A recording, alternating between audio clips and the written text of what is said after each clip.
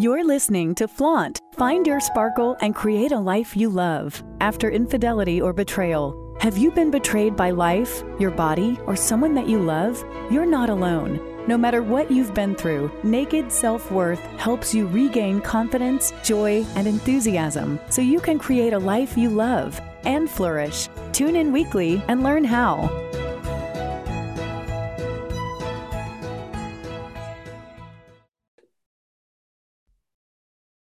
Hello, welcome to Flaunt. Find your sparkle and create a life you love after infidelity or betrayal. Today, we're going to take a deep dive into trauma. And I know trauma is not a lot of fun to talk about sometimes, but it is vitally important. And the kind of trauma that I'm talking about is not really the trauma that you have experienced by being cheated on, by experiencing betrayal. I'm talking about some of the trauma that goes a little bit further back than that, that's a little bit deeper. The trauma that we're going to talk about today is childhood trauma. And that may be applicable for you. It may be applicable for your partner. It may be applicable to just friends and family. But if you look at the statistics around childhood trauma, it's pretty staggering. And the reason that we're talking about it is because it creates so many issues, so many furtherances of that trauma. And unless we start talking about it and identifying it and learning how to heal and move through it, we're only going to create more pain for people, because the bottom line is hurt people hurt people. So with that, welcome to the show, Michael Unbroken. Michael deals with childhood trauma, and he is a coach, an author, and has got a pretty incredible story. So welcome, Michael. It's great to have you. Thank you, my friend. I'm very excited to be here with you today. I would love to start just by talking a little bit about who you are, why you got involved in this, and just your story around trauma. Yeah, so I'll give you the couple-minute elevator pitch here, because I do believe that context is everything. So I grew up in Indianapolis. My mother was a drug addict and alcoholic. In fact, when I was 4 years old, she actually cut off my right index finger. And people always go, well, how could your mother do that? And it was just a continuation of abuse and trauma, right? You said it, hurt people hurt people. Then she married my stepfather when I was 6. He was super abusive, the kind of guy you pray is never your stepfather. He'd kick the crap out of my brothers and I, put me in the hospital multiple times. And I'd lay in bed at night and a little kid, and I'd be like, God, spirit, universe, whatever, please send my dad to come and rescue me. And I found out at a very young age, nobody's coming. And we spent the majority of my childhood homeless and deeply in poverty. In fact, I lived with 30 different families between 8 to 12 years old, getting bounced around place to place, getting evicted, living in vans. Like, it was crazy. And when I was 12, my grandmother adopted me. Now, you think that'd be a godsend, but I'm biracial, black and white. My grandma's super old racist lady from a town in Tennessee you never heard of. I mean, so much so we had a copy of Mein Kampf on our kitchen table, Hitler's autobiography, if you don't know what that is. And my uncle is in prison for life as a member of the Aryan Brotherhood. So you can imagine that chaos. And so at 12 years old, I got high for the first time, drunk at 13. And by 15, I was expelled from school for selling drugs. And I was like breaking in houses, stealing cars, running from the cops, getting shot at, hurting people. Like, it was crazy what I was doing, but it was part of the environment and part of like having brotherhood. And so it was this really weird juxtaposition. And I finally got put into a last chance program, luckily, but I still did not graduate high school on time. And in fact, my summer school teacher goes, here's your diploma. We're done with you. Get out. And it was weird because I was like, all right, cool. I already hated school. I thought it was pointless. But now I was in this position where I was like, all right, now I'm in the real world. Finally, the thing that I wanted, but what do I do? And I made this declaration myself. I said, I want to make $100,000 a year legally by the time that I'm 21. And the legal part was super important. I have family in prison for life. I've been in handcuffs multiple times, and my 3 childhood best friends have been murdered. I knew where I was going. I knew exactly what was going to happen. And so I said to myself, all right, 100,000 legally. I was like, oh, that's the solution for poverty. That's the solution for homelessness and abuse. And I got a job at 18 working for a fast food joint, had 52 people under me, learning leadership skills, P&Ls, loss, shrink, customer, like I was a baby, right? And one day I'm chatting with a friend on MySpace, so I'll age myself a little bit here, and he got a brand new Tahoe. I was like, how did you get a Tahoe? You're as dumb as I am. You went to the same high school as me. You did the same things. I was like, what are you doing? He's like, oh, I got a job working for an insurance company. And my mind was blown. I didn't know this was possible. I only knew buy here, pay here, warehouse jobs, fast food gigs. And so I said, that's my way. So I worked really hard. I got a lot of skills, learned how to write resumes, learned how to do cover letters, learned how to interview. And for 2 years, I applied for every insurance company I could. And right before I turned 21, I landed a job with a Fortune 10 company. No high school diploma, no college education, started making six figures. And then that thing happens. It happened to people the first time they get money, and it destroyed my life. Yeah. And I found myself heading into 25, 26 years old. I was 350 pounds, smoking 2 packs a day, drinking myself to sleep, cheating on my partner. And that's when I put a gun in my mouth. I was done. I was like, I thought money was supposed to solve this. And what I didn't recognize and understand was I was still that hurt, lost little boy. I hadn't done any of the work. I hadn't stepped into any of the healing. And I thought the thing that was going to solve me that would be my salvation became my biggest crutch. And so the next day I'm laying in bed. It's 11 o'clock in the morning. Now, keep in mind, I'm 350 pounds. I'm smoking a joint, eating chocolate cake, and watching the CrossFit Games. Like, if that's not rock bottom, I don't know what is. And I got up and I went out and looked at myself in the bathroom mirror. And I remembered being 8 years old, and the water company had come and turned our water off. And I went in the backyard. It's this blistering hot Indiana August summer day. And I take this little blue bucket. I walk across the street to our neighbor's house. And for the first time, I stole water. And I remember being like, when I'm a grown up, this won't be my life. And it wasn't financially, but it was in every other way. And as I realized I'd given up on my promise to myself as a child, when I was looking in that mirror, I asked myself, what are you willing to do to have the life that you want to have? And the answer was no excuses, just results. And fast forward almost 12 years later, here I am talking to you today. And in that process has been a tremendous amount of work. Therapy, group therapy, men's group therapy, CBT, EMDR, NLP, ABC, all the acronyms. It was getting a coach, going to programs, going to seminars, investing in myself, reading the personal development books, showing up in my life. And today I have over 30 trauma-informed certifications. It was about doing the things that I told myself I was going to do, getting out of my own way, becoming the hero of my own story, and then ultimately realizing, really by accident more so than anything, that if I were to take this message and deliver it to the world, that maybe people's lives could change. And today my mission is very simple: to end generational trauma in my lifetime through education and information, so another kid doesn't have a story like I just told you. Yes. Oh, amen to all of that. And there is so much richness in that. We could talk probably for 12 years on that, but let's just start with what you said about what are you willing to do to have the life that you want?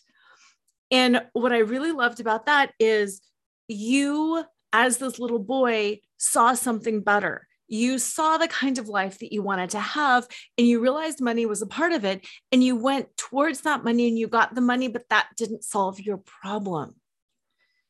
And I think that's really important. And I just kind of wanted to put a thumbtack there, because work, it's all different kinds of work. It takes work to make money, but that personal development work is hard to do. And no matter where we go, there we are. And until that work gets done, nothing is going to change. What was it in you that really helped you understand it's not external?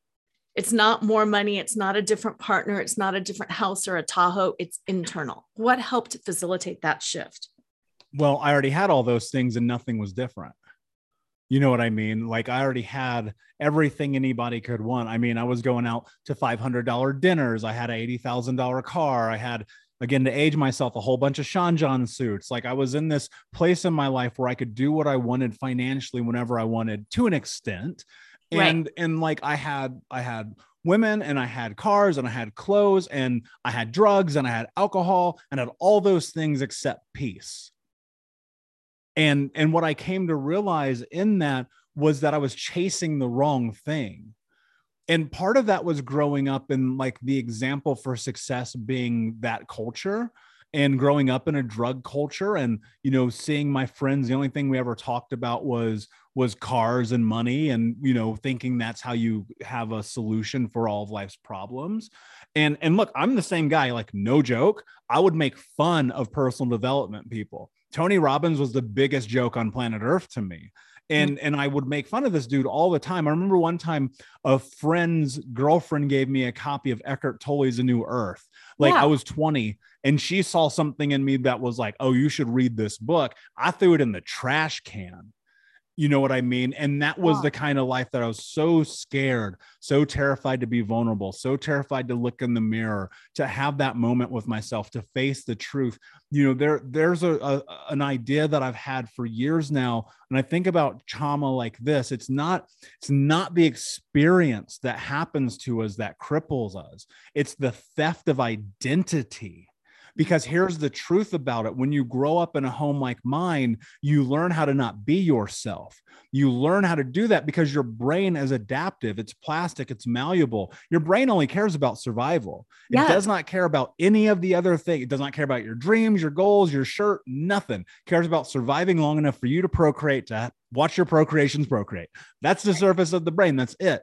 And so when you're 5, 7, 12 years old, and every time you're you, your brain goes, wait a second, when I'm me, I get hurt. So I shouldn't do that. You learn to placate yourself. You learn how to bend yourself to the world for safety. That's the craziest part about this. Yes. People don't understand.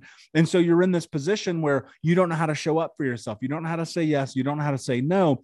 And suddenly you're 22, 35, 64 years old. You've never said yes. You've never said no. You have no idea who you are, and you're stuck every single day. And the truth about that is that part in learning to turn yourself off, that's autonomic, like it serves you. Like that's the worst thing about this. Like it serves you. And then when you discover that it doesn't, it actually is holding you back, the most difficult thing you will ever do in your life starts to happen. You have to craft who you are. Like, as I sit here today across from you, like I am a realization of the person I thought I could be a decade ago. When I sat down and I took this pen and I said, this is the life that I want to have. How do I get that? And I'm still in it. Like I'm 37 years away from my goals. I'm not even remotely close. And so I think about this every single day. Child abuse and trauma and those things that happened to us in our past, they equate who we are, whether or not we want to admit it. Because we're the sum total of all of our experiences leading up to this moment. And that means everything that's ever happened in our life informs who we are today. And trauma is like owning a house, right? And you go outside and there's trash in your front yard. And even though it's not your trash, you got to pick it up. Yes. Yes. Such a great analogy. And, you know, I'm thinking about this from 2 points of view, because the people who listen to my show are most often the betrayed partner. And being betrayed obviously creates trauma. And just like what you said, it's not my fault. It is not my fault that my partner cheated on me. In my case, my partner cheated on me because of his childhood trauma. So that's a very generational thing. It's not my fault that I'm traumatized now, but I have to pick up that trash. I have to clean it up. And it's not fair. And it's not fair that your mother cut off your finger. It's not fair that your stepfather beat you. It's not fair, but that is still your trash to pick up. And that's the first thing that I kind of want to talk about before we kind of flip around on the other side. But when we experience trauma and we have to clean it up, how do we stay positive and not bitter and able to do that work? Because we know it does ultimately benefit us, but it's really hard. It's really hard. Well, think about this. If I gave you a backpack full of bricks, how long would you wear that thing around? Yeah, not long. Right. And that's the thing about this, right? you're carrying this weight that sieves at you. It's poison, it's toxic. And the longer that you carry it, the more that it hinders you from being able to be you. And I think one of the greatest things that I've discovered in this journey for myself, and one of the things I teach my clients is you've got to let go. Yes. It's not even like, look, it's not even forgiveness. These things are not mutually exclusive, right? It's you got to let go, because if you keep carrying that with you, you're never going to go to what's next in your life. And, I made a decision. It's the hardest choice I ever made in my life. When I was 18 years old, I told my mother, I will never talk to you again. And until the day she died, I think I talked to her one time, maybe twice. Yeah. And, she died legless, drug addict in some crazy hospital in the middle of nowhere, Indiana, because of the choices and decisions that she made. Yeah. If I carried that with me, I would not be here with you. Yes. You know what I mean? And that's the thing. I know that's a crazy idea to even understand and wrap your head around, but letting go is simply looking at it and assessing the truth of the reality that you don't get any say in this. The past is the past. I can't even take back 8 seconds ago. No. You know what I mean? And to hold on to that so white knuckled, like, good luck. Because I'm telling you, when I did that, when I held on to, and it's not that I don't have emotions, so I want to be clear about this, but when I held on to that level of anger and frustration and bitterness and all of those things, my life was a disaster. Yeah. And then I was sitting here thinking one day, I was like, I can't do anything about it. I'm covered in scars and burn marks and the things of the experiences of the past. And every time I cannot escape my finger. I can never not look at that. But if I was in a position where I used to be, where every time I did, it enraged me, right? I drank, I smoked, I slept around, I chased money because it made the pain go away until it didn't. And then what happened was I had to sit and realize that pain doesn't go away without a tremendous amount of healing, and then ultimately deciding to make a decision to let go. Yeah. And I will never look, I'm going to tell you something, then people will hear this and it's going to mess up everything that I just said. I don't know whether or not I will ever forgive my mother for what she's done, but I do not carry the weight with me. No, I'm glad that you said that, because I think forgiveness is too easily pushed. And I think it's maybe a last step, if at all. I love what you said. It is about letting go. She is the sum total of her decisions and choices and what happened to her. And you are the sum total of your decisions and choices and what happened to you. Yeah. And you got to own that too, because look, so many people won't own it. They'll be like, they want to play the victim all day long. And look, I'm the king of it. I will raise my hand. I did that for a very long time. But at some point, you're going to have to decide, do you want to keep being the victim? Because if you do, take a look at your life right now, because I promise you in 10 years, it's going to be the same. Yeah. And that's what really attracted me to you when I was learning about your work, is the women that I coach always will say, I am so broken. My husband cheated on me. I felt broken too. I was broken. But you talk about being unbroken. We get broken. So now let's unbreak ourselves. Let's make some choices to repair that and to move on. I don't choose to stay broken. I don't make that choice. And I don't have to. And that's what I love about you being, Michael, unbroken. You are unbroken, and that is a choice. Yeah.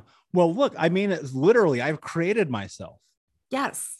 I've created everything, like writing a #1 best-selling book, having a top 100 podcast, coaching hundreds of thousands of people around the world, speaking on stages in front of 10,000 people, doing all the things that I've done in my life, all started with me making a decision and having the willingness to face the fear of the unknown. Because here's one of the things that happens is we get so trapped in the certainty that is already chaotic that to move through uncertainty to what we don't understand that could be on the other side keeps us stuck. And yeah. I realized one day, I said, the greatest loss you could have in life is that on your deathbed, when you take that last gasp, that right before it's over, if you're so lucky, is that you'll think of the word regret.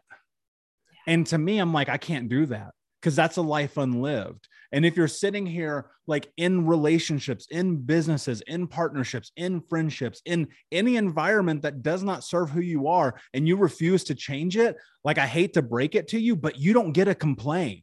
No. So you should shut up. And that's a really hard thing. That's a hard pill for people to swallow, but we are often far too, I hate to use this word. I don't have a better word to use at the moment. We're far too kind to ourselves when it comes to making hard decisions because we keep going, nah, tomorrow I'll do it. And then what happens is on a long enough timeline, because of inevitability, you're going to run out of tomorrows. Yes. Yes. What I love about this too, and now I want to flip this around because you are like the perfect quote unquote redemption story. You were the betrayer and then you recreated yourself. You were betrayed by your mom, by your grandma, by the world, by systems, by so many different things. And you were victimized. And then you dug deep, you made those hard choices and you built yourself up. Now, why I said there's two parts of this, people listening, you have the choice to create yourself. You have the choice to get over this. And you also have the choice to look at the person who hurt you in a kind of a different light, in the light of maybe somebody who has been hurt, who has experienced trauma. And it's not that you're feeling pity for them.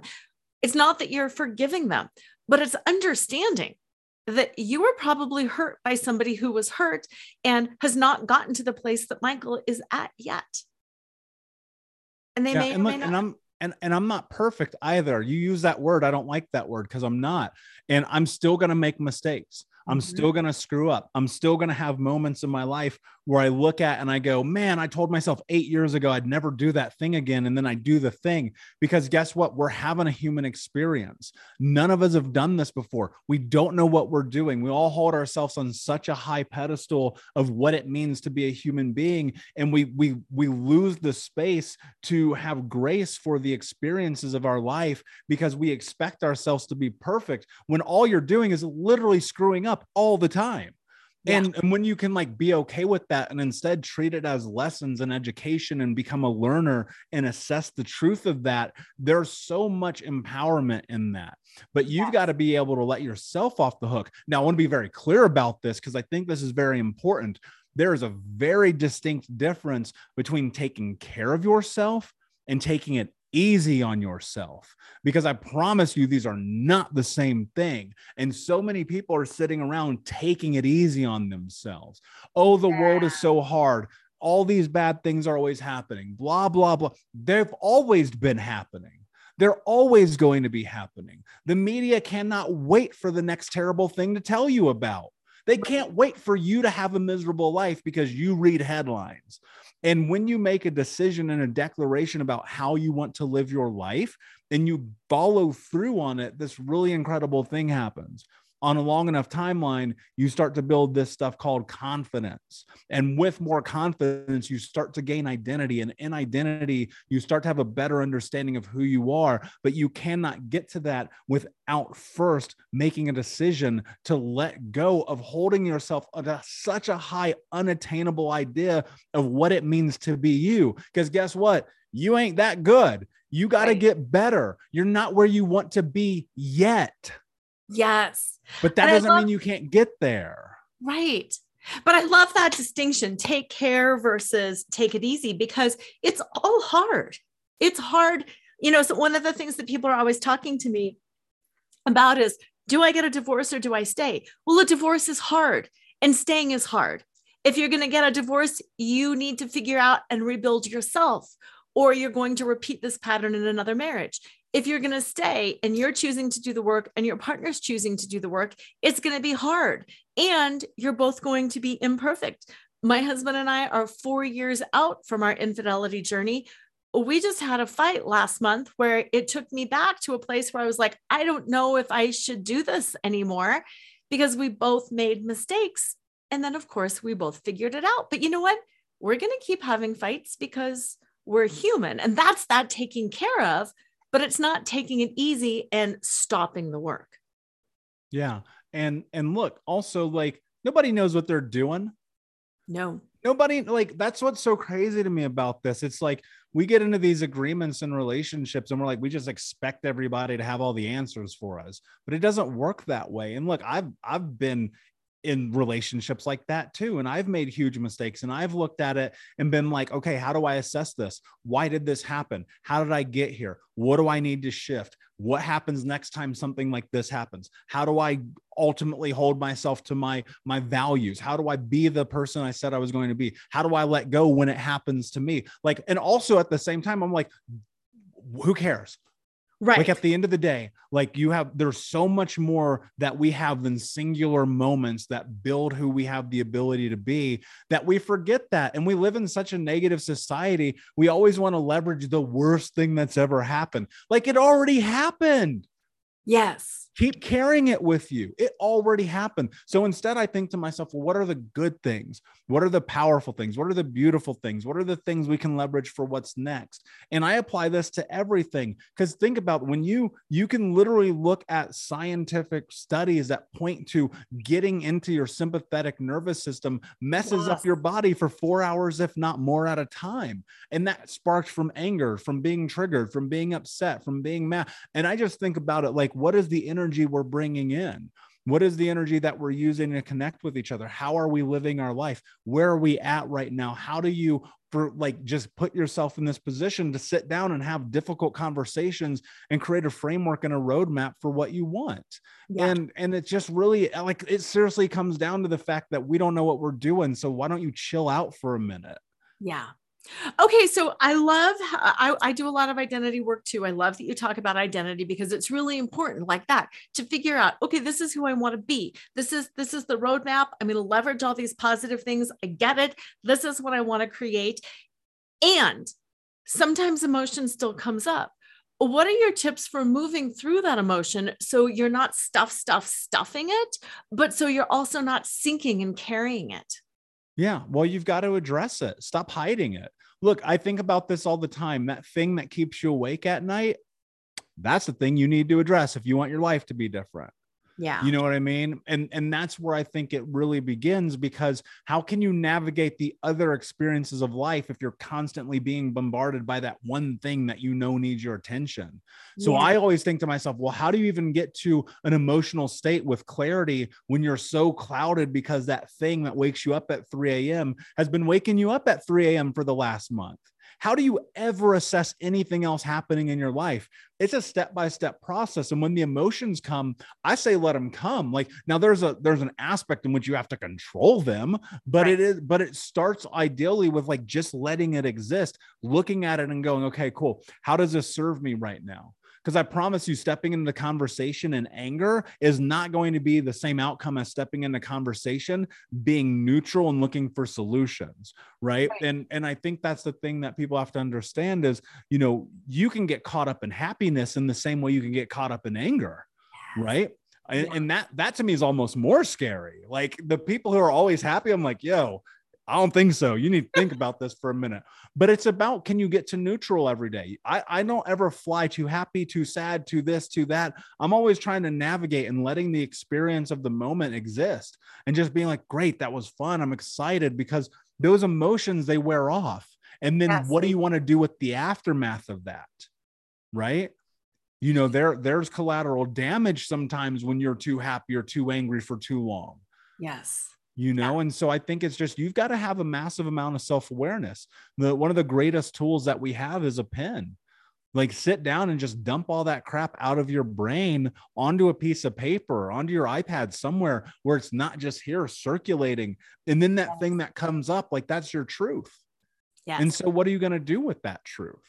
And that's where you start to be able to navigate your emotional capacity.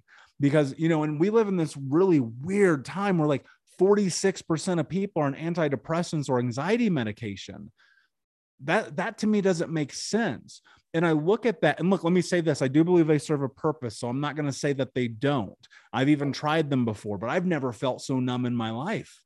I'll never forget the first time I got on anxiety medication. I was just like, I feel numb. Yes. And that's anxiety. Here was my discovery. And I don't know if this holds true for everyone, but the moment I started getting honest, my anxiety went away. Yeah. I love the phrase get honest, because that's what it's about. And that's why so many of the women that I work with, they've been betrayed and they say, I feel stuck. I feel stuck. I feel stuck. I love that you said that, because I think 99% of being stuck is not being honest. I don't want to address this, so I'm going to stay stuck. I don't want to address this, so I'm going to own my victimhood. I don't want to address this, so I will whatever. I love how you said, just address it. It's so simple, yet it's so difficult. And we need help. You mentioned coaching, counseling, books. What can you say? What, advice can you give to listeners who are like, okay, I am stuck. Maybe I do need to get honest, but I do think I need a little bit of help. Where can I go? Look, you need to go to the mirror first. Like really, people, look, here's why. I'll tell you exactly why. Because people will go, well, I got a coach and it didn't work. I went to therapy and it didn't work. I did group and it didn't work. I took medicine and it didn't work, right? So often people are looking for the scapegoat. I tried. Laura, I tried. I did everything I could. I tried. Yes. Go look in that mirror first. Have a real conversation with yourself and then decide what you need to do. Yeah. Because the truth is, the reflection is going to tell you everything that you need to know. Like, I remember distinctly having this moment of looking at myself and being like, when you go to therapy, maybe instead of wasting hundreds of dollars a week, you tell this fool the truth. Yeah. What would that do to my life? And that became this willingness to face the uncertainty of vulnerability. Yes. Right? That came in this place of being able to go and look at my life and say, all right, I know that the only way my life is going to become different, I'm not even saying better, because I don't know what that means, but different is I'm going to have to show up as a different person. And that all sparked from that moment of getting really nakedly honest with myself, because people won't do that. And they'll go to therapy like I did, and they'll sit there and just say whatever the therapist what they believe the therapist wants to hear. And, it's a waste of time and a waste of money and a waste of all of your energy. Yeah. Now, let's say you go through that process, you look in the mirror and you're like, I know exactly what I need to do. I think about it in the aspect of an acronym I came up with one day called TEAM, TEEM, means time, effort, energy, money. If you want your life to be different, you're going to have to invest one, but you're probably going to have to invest all four. Yes. And the truth is that when you're willing to do that, you're going to see radical changes happen in your life, because you're going to switch the way that you're thinking about the world. You're going to invest in yourself. You're going to do the things that you need to do. You're going to find a coach who actually is going to push you. Like, people know, you come into coaching with me, don't come in here with sob stories. Don't come in here blaming. Don't come in here victim, yes. Because the truth is, you're coming in here to change your life. I'm here to be your coach. I am not here to be your friend. I promise you that. And that's the thing that's really fascinating about this journey is I get to watch people's lives completely transform. Completely. It's insane to me. I cannot tell you how often I get messages from people and they're like, you saved my life. First off, I didn't. You did that. I only ever saved one life and it's mine. Right. But I gave people the tools. The question I always ask people is, how do you use these tools that I have if you're not even willing to go and look at yourself in the mirror? Yes. Right. And so that's where it starts. And then on the backside, investing your time, because it's going to take you longer than you think. Investing your effort, because you're going to need a lot of it, and energy. You're going to need more of that, and money. Because look, guess what? People who get stuff for free don't do anything with it. I never have. Send me something for free. I promise you it'll be covered in dust. Yeah. I invest $15,000 into coaching. Yep. I'm showing up. Yeah. You know what I mean? But at the beginning, I couldn't do that. At the beginning, it was like, all right, cool. I'm going to go to the library. Seriously. And I'm going to read all these books. And in the last decade, I've read like 700 books. And the majority of like 90% of them are from the library. You know what I mean? Because that's like, it's there. It's an avenue. It's YouTube. It's podcasts. It's about starting, right? People will come and they'll be like, I don't have $1 million. Okay, so what? You got the internet, don't you? Yeah. But you're watching TikTok all day. All right. Well, guess what? Are you going to make excuses for your life or not? Because I'm looking for solutions and you're looking for excuses. So find a way to invest in yourself and choose to put yourself first. And then my favorite one of all time is people go, well, I don't have enough time. I go, show me your calendar. Well, there's nothing on your calendar. So it looks like you only have time. Right. All right, cool. Well, I got 8 kids. Okay, cool. Get up at 3:30 in the morning. How bad do you want it? Like, seriously, that's what it comes down to. How bad do you want this life? because you're going to have to work for it. I don't know anyone who has ever been successful who didn't have to work for it, who Right. didn't have to show up, who didn't have to put in rigorous hours and cut out things that didn't matter and get control of their time and move towards a goal, knowing it's going to take them 10 years when they thought it was going to take 5 minutes. Yes. Right. And that's the trick to this, right? You put your feet on the pavement, you choose a direction, you have massive clarity about where you want to go, and you go towards that by any means necessary. And if you're not willing to do that, you don't get to complain. Yeah. And what I'm really loving about this, besides everything, is that it is personal. You are the one that gets to decide. You are not saying, I am a victim of my mother, my mother, my mother, my mother. I am a victim of my stepfather, my stepfather, my stepfather, my stepfather. So many of the women that I coach, that I work with, will say, but it's a marriage, but there's two of us, but it depends on him. But it doesn't. It's about you. If your partner chooses to do some of this hard work, they may, and they may not, but it truly is about you, because this is your life. And I like how you talked about that last breath at the end of your life, because there would be nothing worse than saying, I spent the last 40 years waiting for somebody to get their stuff together so I could get my stuff together. Get your stuff together. Maybe they'll come along and maybe they won't. It's not really your problem. And look, and if they don't make a decision, one of my clients right now, she's 63 years old, left her husband 2 years ago, is now living a life she never imagined possible, has gone through, her life is completely different in the last year since we've worked together, because she made a choice and she made a decision. And she said, I'm going to go and do this. And it's literally a 180. This woman could not be more different than day one when she showed up into coaching with me. And it came down to the truth of the reality of everything we're talking about. You can play the victim or you can be the hero. Ultimately, I promise you, it takes the same amount of energy. Yes, that's the thing. It does take the same amount of energy.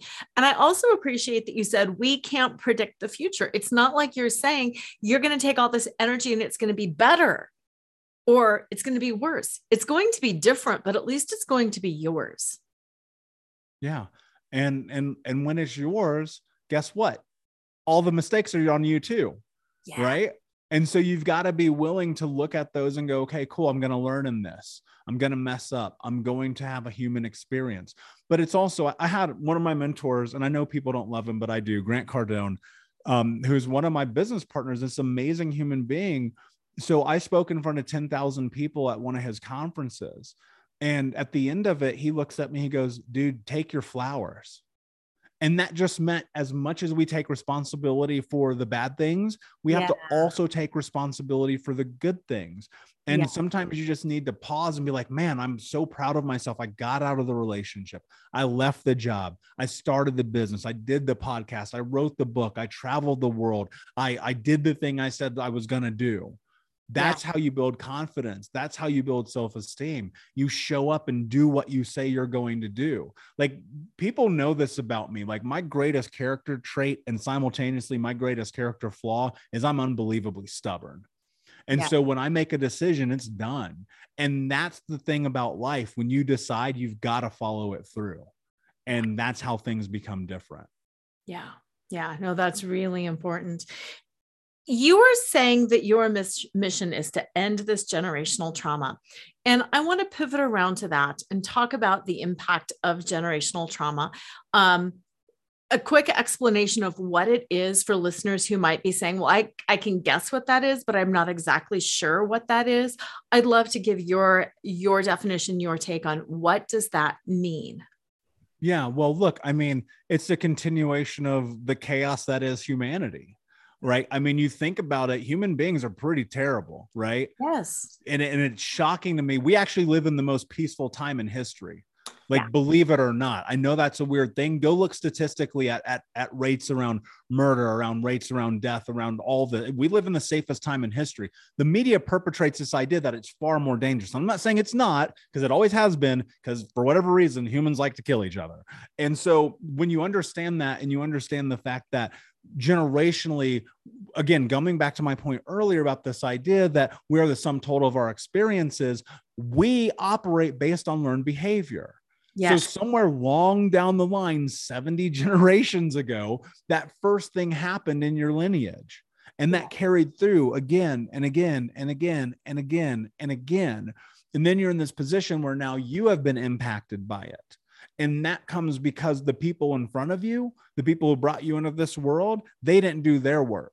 They didn't show up. Now, look, a lot of that is societal, right? Especially if you're around my age or a little bit older, having parents who grew up during World War II and the Industrial Revolution and then slave trade before that. And the list goes on and on and on and on. There's always this impact of chaos that has kind of been at the forefront of what it means to be a human being. And ending generational trauma is very simply about giving people an idea that maybe it doesn't have to be that way. Yeah. And that only comes through doing things like this. Yeah, it does. Doing the work now. And what I think is meaningful about generational trauma is for those of us who have kids, we love our kids. I don't want to pass this down to my kids. I'd rather do the work and end what I can end now so that they can have a better life, so that they can have a more peaceful existence. Yeah. And more people have to adapt that. And it's really funny. The most polarizing thing I ever post on social media, I do about once a month, is there's this graphic that I found one time that said, should you spank your kids? Yes and no.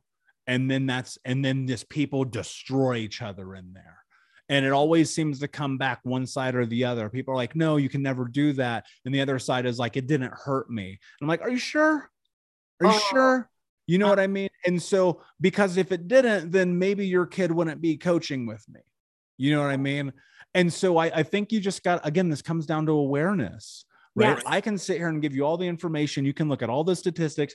On average, 83% of people in this country have been impacted by traumatic experiences. Yes. I would argue it's 95. It's probably actually 100 when you consider non-reports, when you consider growing up in a home like mine, where it was like, if you ever talk about this, it's going to be way worse than you can imagine. Right. And so you have all these circumstances that lead to this place in which now you're faced with trying to make meaning of recognizing like everyone is impacted by this, and to downplay it and to just simply be like, nah, it didn't impact me that much. Are you sure?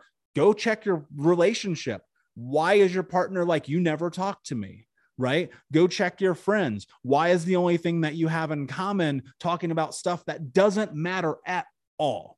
Why is it that when you look at yourself in the mirror, you can't do it?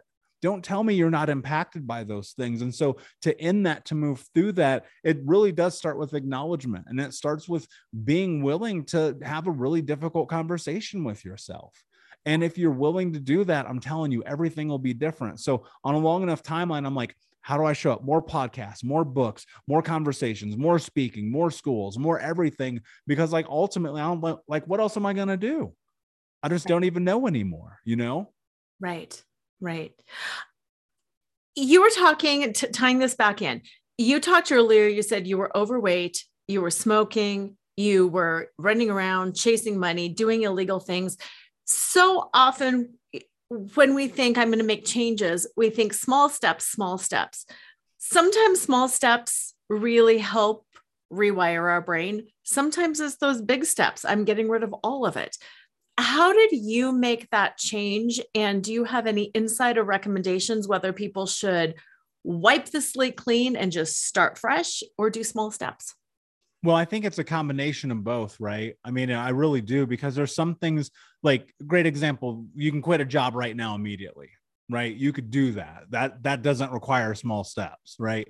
Right. That's easy, right? But then there's other things that are habitual, that are self-soothing, that are things that you feel like make you feel sane, even though they're destroying your life. And I have found in my own personal life that it's taken a lot longer to take those things out than I would want. There are areas which for sure I cut a line in the sand and I said, never again. Yes. But you know, that's like stuff that I really looked at. I was like, oh my God, this is really destroying my life. And so I think again, it comes down to clarity and being able to get really aware about who you are, because there are people who can just go, all right, I'm done and I've decided. I think it takes a lot of time to get to that place when you've never decided for yourself before. If you didn't have traumatic experiences and you never had problems in your life and you always had a support system, it's probably a lot easier to make those kind of decisions. But when you haven't, I think it's just this process of, John Maxwell wrote a book called Failing Forward, which I think everyone should read. It's a leadership book, but I think everyone should read it. And he talks about this idea that even though you're failing forward because you're learning. Yes. You only fell backwards if you don't learn. And when I read that book, I was like, oh, cool. So that helps me understand the world better, because I know when I get triggered, like I want to smoke a cigarette. Right. And so I started getting awareness around the things that led to the moment in which I acted. And I think that's the most important part. And then after long enough, I think I quit smoking 8 years ago now, but that came from this, it might be 7, somewhere in that window. It came from this moment of being like, oh, I understand why I do this now. Yes. Causation and correlation is so important, because if you don't know why you're doing something, that means it's autonomic. And if it's habitual and autonomic, you can't change it without awareness, right? Yes. Your car works fine until the timing belt goes off and the check engine light comes on. And so without the check engine light, you never know, okay, I need to fix this. But the check engine light for humans doesn't exist until you go look in the mirror. Yes. That is so valuable. Also, when you think about, so many of my women say, why did my partner cheat on me? Why did my partner cheat on my partner wants to make this work. We're trying to work this out, and they don't know why they did it. Cheating is a self-soothing thing. It's not that your partner doesn't love you. It's not that they have a moral failing. Like you said, the brain keeps us safe, and there's some kind of self-soothing. There's something in us that thinks cheating is going to help. It's going to help. And I like how you say causation and correlation, because unless your partner is willing to look at the mirror and say, what is truly causing this? What is the correlating stressful factors? What's really going on? This is why I did it. This is why I might continue to do it, or why once I get understanding, I won't do it again. Yeah. And look, and there's a lot in that. And I don't know if we have enough time to go into the depths of my thoughts around it, but it's often not even only just that, it's about significance, right? We forget to show up for each other, right? We forget to take care of each other. We forget to sit down and have conversations and go on walks and have dates and be intimate and have great sex. And we sit here and watch Netflix all night. Yeah. And we lose the excitement. We lose what it means to be in coupledom. We lose that thing about honoring and protecting each other. But also at the beginning, sometimes it's never even declared what is and is not acceptable in relationships, right? And there's so much that just goes unsaid. That's why I think that it's so important to have clarity in everything. This pin, I'm telling you, is so important. Like I think about it, I'm like, write down an agreement of your relationship. You'll buy a car, you sign an agreement. You get a job, you sign an agreement. You go to the bank, you get an agreement. And yet in this thing, people don't think like that. Like I know exactly the kind of relationship I want to be in to a T 100% because I wrote it all down. So there's no surprises when it doesn't happen, because I go, okay, it didn't happen. Great. That's not what I want. We're not in alignment. Goodbye. And like, that's the thing I think people have to realize and understand. It's not even necessarily, I think so many people get caught up because I've been cheated on. I have cheated. I've been on both sides of this coin. And I think the one thing that people fail to recognize and understand about it is its significance. We want to be seen, heard, and felt. That's the same thing the other person wants when infidelity comes from the other side. Because, and look, I take full responsibility.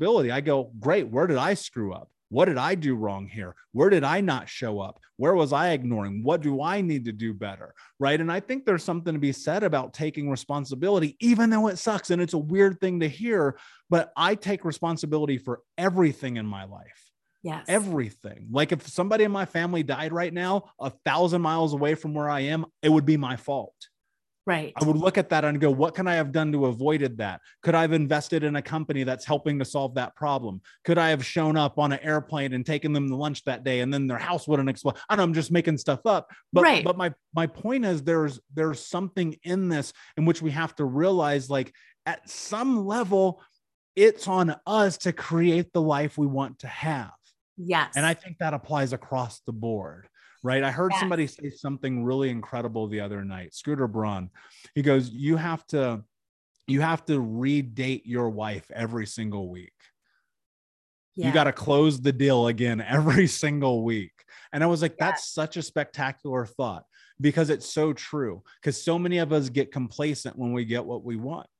Yeah. And so how do you make that goal bigger? I apply this to business, to life, to everything that I do. I go, if my goal is to be with this person, I need to make it 1,000,000 times bigger than it is, because the moment you get complacent, everything gets different.